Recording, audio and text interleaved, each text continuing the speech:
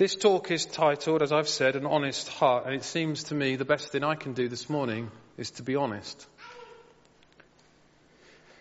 You may have picked up, if you were here last week, or you may have had conversations, that the deacons have been very kind and gracious to me in the past couple of weeks. Truth is, I got myself into a bit of a mess. I've done it for all the right reasons, and I've done it because, like you, I am human and flawed. But what I've done is to work myself into the ground. I've taken on things that I shouldn't have. I have said yes to things I should have said no to. And I have forgotten to take breaks or any time off. And I got myself to the point where I knew I couldn't go on. But I carried on anyway, trying to sustain it all. Then a couple of weeks ago I hit a wall.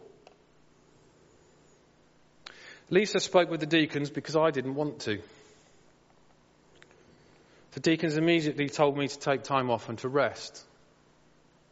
And I am extremely grateful for their love and concern for not telling me to pull myself together and to get on with the job that they're paying me for.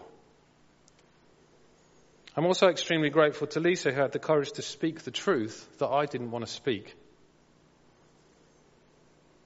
I didn't want to speak it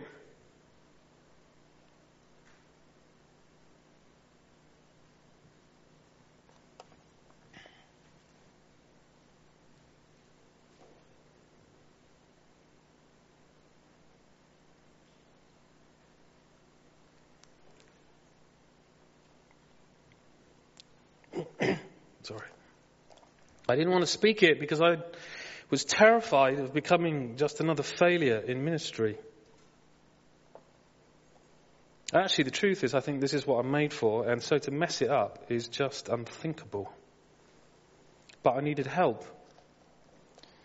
Because actually, in truth, what Lucy said to Charlie Brown, she could have said to me.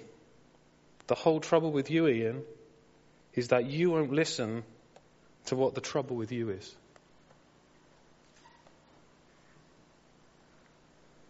I knew I was in trouble. I'd actually known it for a little while. But I didn't want to listen to what the trouble with me was. 3 things.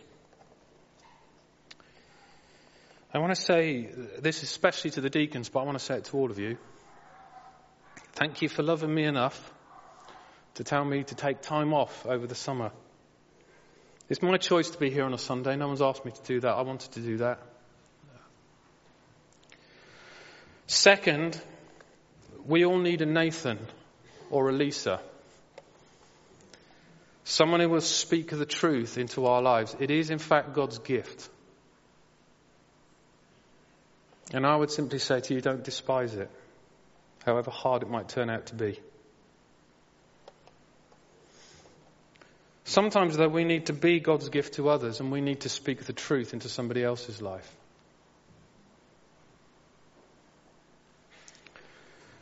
Third, you would do well to listen to what the trouble with you is when God speaks. You would do well to listen to what the trouble with you is when God speaks. So I want to ask you this question this morning. You don't have to answer it. I wouldn't expect you to. What's the trouble with you this morning?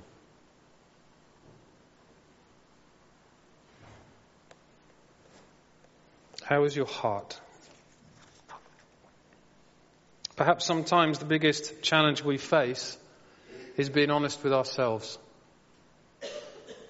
So how is your heart? I'm going to pause and I'm going to pray, and I'm going to pray for 2 things. I'm going to pray that if you are to be a Nathan to somebody, that you will do it graciously, gently, and with God's help. And I'm going to pray for your heart and mine, that today you would have the courage to face the truth about yourself. Let's pray. Father, we thank you that we can learn from people who are just like you, but somehow made it just like us, but made it into your word. People who are human and flawed and get it wrong. And Father, we thank you for the gracious truth that you send people to speak truth into our lives. Help us to listen. But Father, if we need to speak truth into somebody else's life, would you help us to do it graciously, gently, and with your divine help? And Father, this morning as we open our hearts to you, I pray for myself and for us as we gather here this morning that we would have the courage to face the truth about our own heart.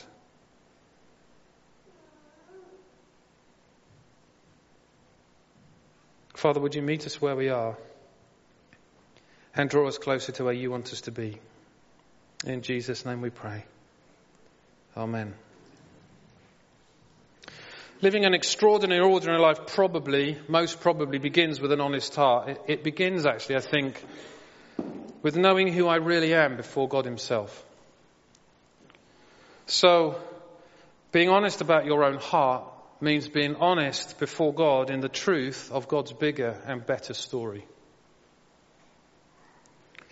So here's the truth about God's bigger and better story. You'll know these verses really well. John chapter 8, verse 31.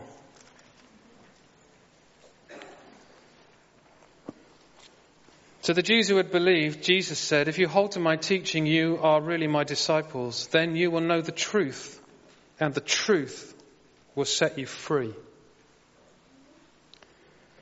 When you live honestly in the truth of God's bigger and better story, the truth will set you free. When Jesus prays just before he goes to his crucifixion, I think he reveals what's on his heart. Turn to John chapter 17. It's a bit long, but I'm going to read it all, otherwise you don't get the whole power of it. John chapter 17. This is his prayer recorded for us just before he goes to the cross. After Jesus said this, he looked toward heaven and prayed, "Father, the hour has come. Glorify your Son, that your Son may glorify you. For you granted him authority over all people, that he might give eternal life to all those you have given him. Now this is eternal life, that they know you, the only true God, and Jesus Christ, whom you have sent. I have brought your glory on earth by finishing the work you gave me to do. And now, Father, glorify me in your presence with the glory I had with you before the world began. I have revealed you to those whom you gave me out of the world. They are yours. You gave them to me, and they have obeyed your word. Now they know that everything you have given me comes from you. For I gave them the words you gave me, and they accepted them. They knew with certainty that I came from you, and they believed that you sent me. I pray for them. I am not praying for the world, but for those you have given me, for they are yours. All I have is yours, and all you have is mine. And glory has come to me through them. I will remain in the world no longer, but they are still in the world, and I am coming to you.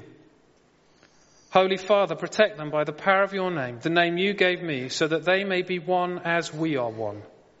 While I was with them, I protected them and kept them safe by the name you gave me. None has been lost except the one doomed in destruction, so that Scripture would be fulfilled. I am coming to you now, but I say these things while I am still in the world, so that they may have the full message of my joy within them.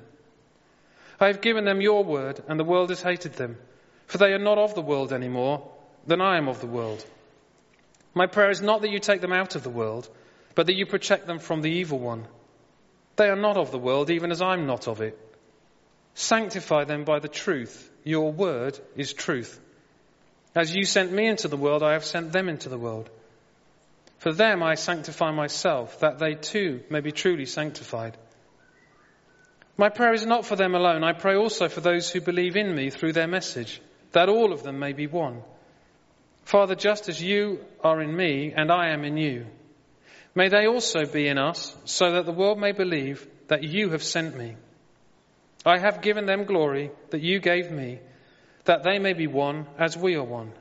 I in them and you in me, so that they may be brought to complete unity. Then the world would know that you sent me and have loved them even as you have loved me. Father, I want those you have given me to be with me where I am, and to see my glory, the glory you have given me because you loved me before the creation of the world. Righteous Father, though the world does not know you, I know you, and they know that you have sent me. I have made you known to them, and will continue to make you known, in order that the love you have for me may be in them, and that I myself may be in them. It seems to me that the biggest thing that Jesus wants for people, that's people like you and me, is to live in the same relationship with God as he did. Seems to me that that's what he prays for. He prays that we might enjoy God and the truth of God like he did. Seems to me that's what he wants most. That's the truth. He most wants us to see the world the way he saw it. He most wants us to understand the world the way he understood it. He most wants us to live in the real and vital truth of the kingdom of the heavens. He most wants us to live in the truth about God himself. He most wants us to know what he knows. So what did Jesus know? He knew he was greatly loved by his Father. The truth about God is that you are greatly loved by your Heavenly Father. Jesus knew that his Father simply could not love him more. The truth about God is that he cannot love you more than he does. He cannot love you any more today than he did yesterday, and he will not be able to love you any more tomorrow than he does right now. There is nothing you can do that will make you love him more. And there is nothing you can do that will make him love you less. And as Marion read some promises about going through the fire and the water, you know where that comes from? That comes from Isaiah. That's the worst time in the history of Isaiah. And actually the people have got themselves into that mess. They kept on doing what God says don't do. And God keeps saying, if you keep doing all that stuff, this is what's going to happen. Then this starts to happen. And even in that, they've got themselves there, just like I got myself into a mess. It's got nothing to do with God and everything to do with me. God still says, when you go through the water, I'm not going to abandon you. When you go through the fire, you're not going to be burned. Why? Because there's nothing you can do that will make him love you more, and there is nothing you can do that will make him love you less. Because he loves you, because he loves you, because he loves you, because he loves you, because he loves you, because he loves you, because he loves you. That's the truth about God.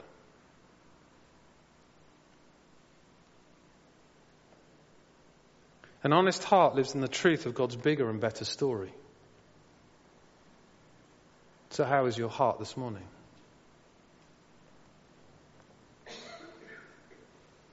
Truth is, friends, we must open our hearts to see God's great love for us, mustn't we? We simply cannot. You cannot save yourself. I've tried it and it doesn't work. I thought if I worked a little bit harder, if I got in the morning before everybody else and left after everybody else, if I kept saying yes to everything, and it doesn't work. Jesus understood that we don't want to listen to what the trouble with us is. But he showed us that God's love is so great that he made a way for us to live in that love. So how is your heart, friends? Now maybe the truth is, you know you have never opened your heart to God's immense, magnificent love for you. God is present here now, today. And you can, if you want to, open your heart to his most magnificent love for you. He is waiting, longing, hoping, and loving you.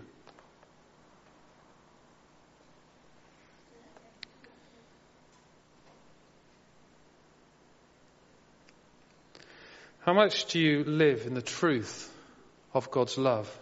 Jesus said that when we fully live in the truth of God's love, we have nothing to fear, nothing to worry about, nothing to beat ourselves up about. He said that we'll be free from having to compare ourselves from others or compete with them. We'll not have to spend time trying to impress people or please them or avoid them.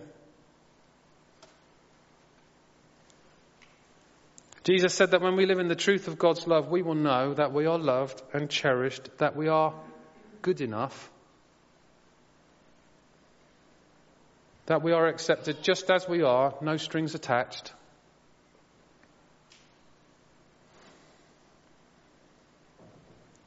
And maybe today, what you most want to do in your heart is to open your heart again to the truth of God's love and His bigger and better story. So I'm going to pause and pray for two things. I'm going to pray for those of us who this morning want to open our hearts to God. And I'm going to pray for those who especially want to know how much they are loved by God right now. I went on a retreat on Thursday with some Baptist ministers, and I read this.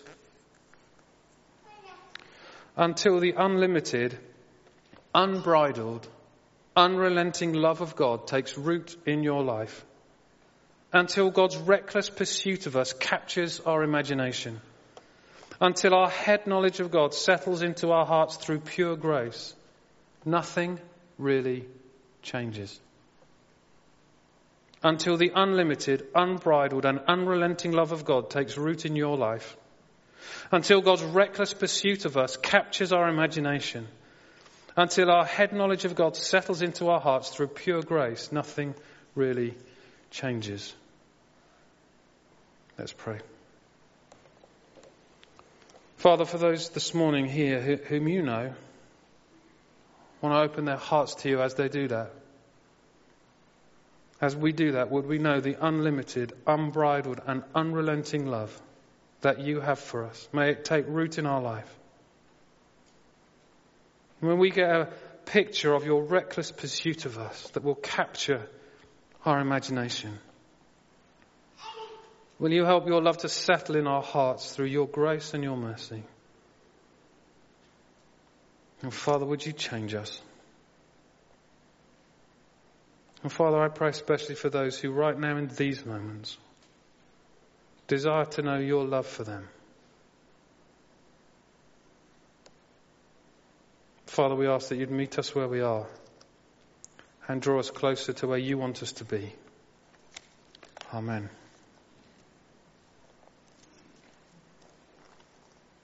I'm going to read from Acts chapter 5. It'll be a very familiar story to you, beginning at verse 1. Now a man named Ananias, together with his wife Sapphira, sold a piece of property.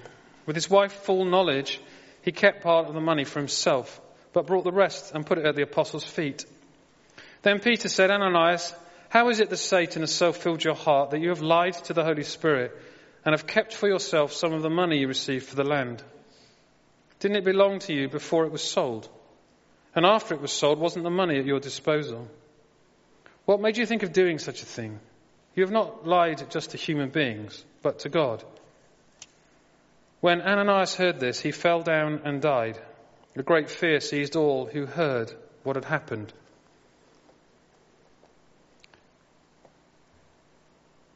The main point, it seems to me, of this tragic story is that it teaches us just how much God prizes the truth.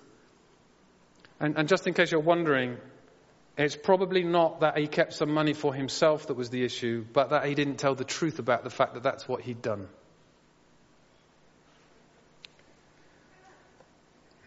The choice Ananias and Sapphira made not to tell the truth revealed their heart. How is your heart this morning?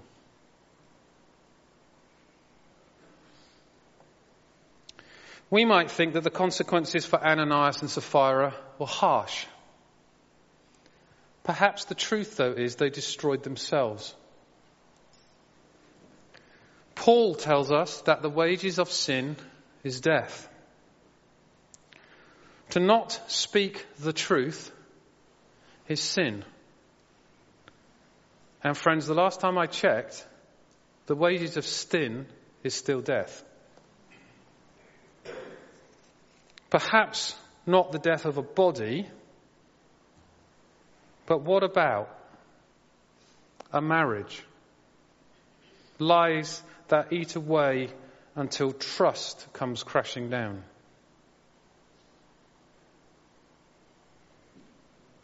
What about a conscience? Seems to me that the tragedy of the second lie is that it's always easier than the first lie. What about a career? Trying to cover up our mistakes. Trying to take advantage of the company.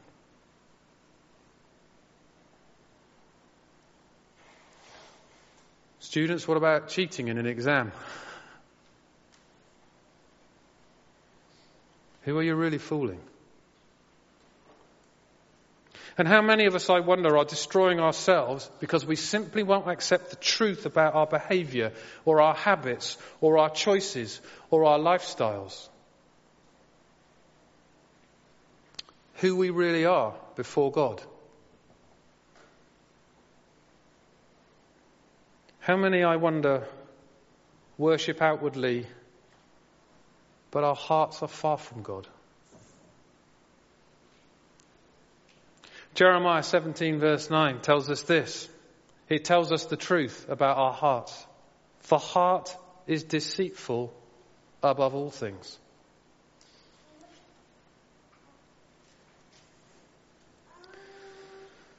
Max Lucado in his book tells a story of a man who, I believe it's a true story, who pretended he could play the flute.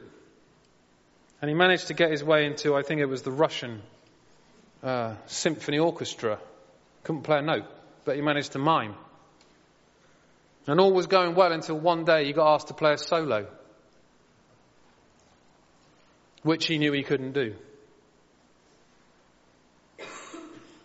He took his own life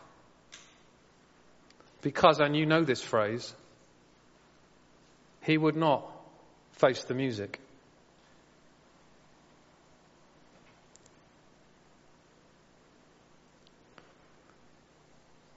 Friends, the cure of our hearts, in truth, is to face the music.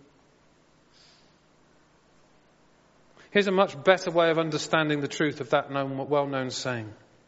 The cure of a heart that is deceitful above all things is to open a heart to the love of the Father who loves you with his most magnificent love.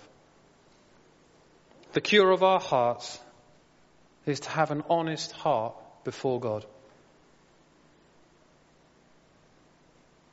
Open your heart to God and let him love you with his most immense and his most magnificent love. Then you will know more and more of the truth, and the truth will more and more set you free. Free to live like God intended and to love as God intended. Then you will live a more extraordinary, ordinary life like Jesus did. Let's pray together. Father, we ask very simply this morning that your truth would speak into our hearts.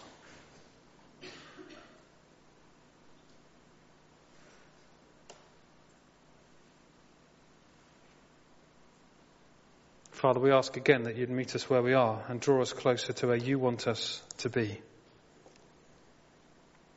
Amen.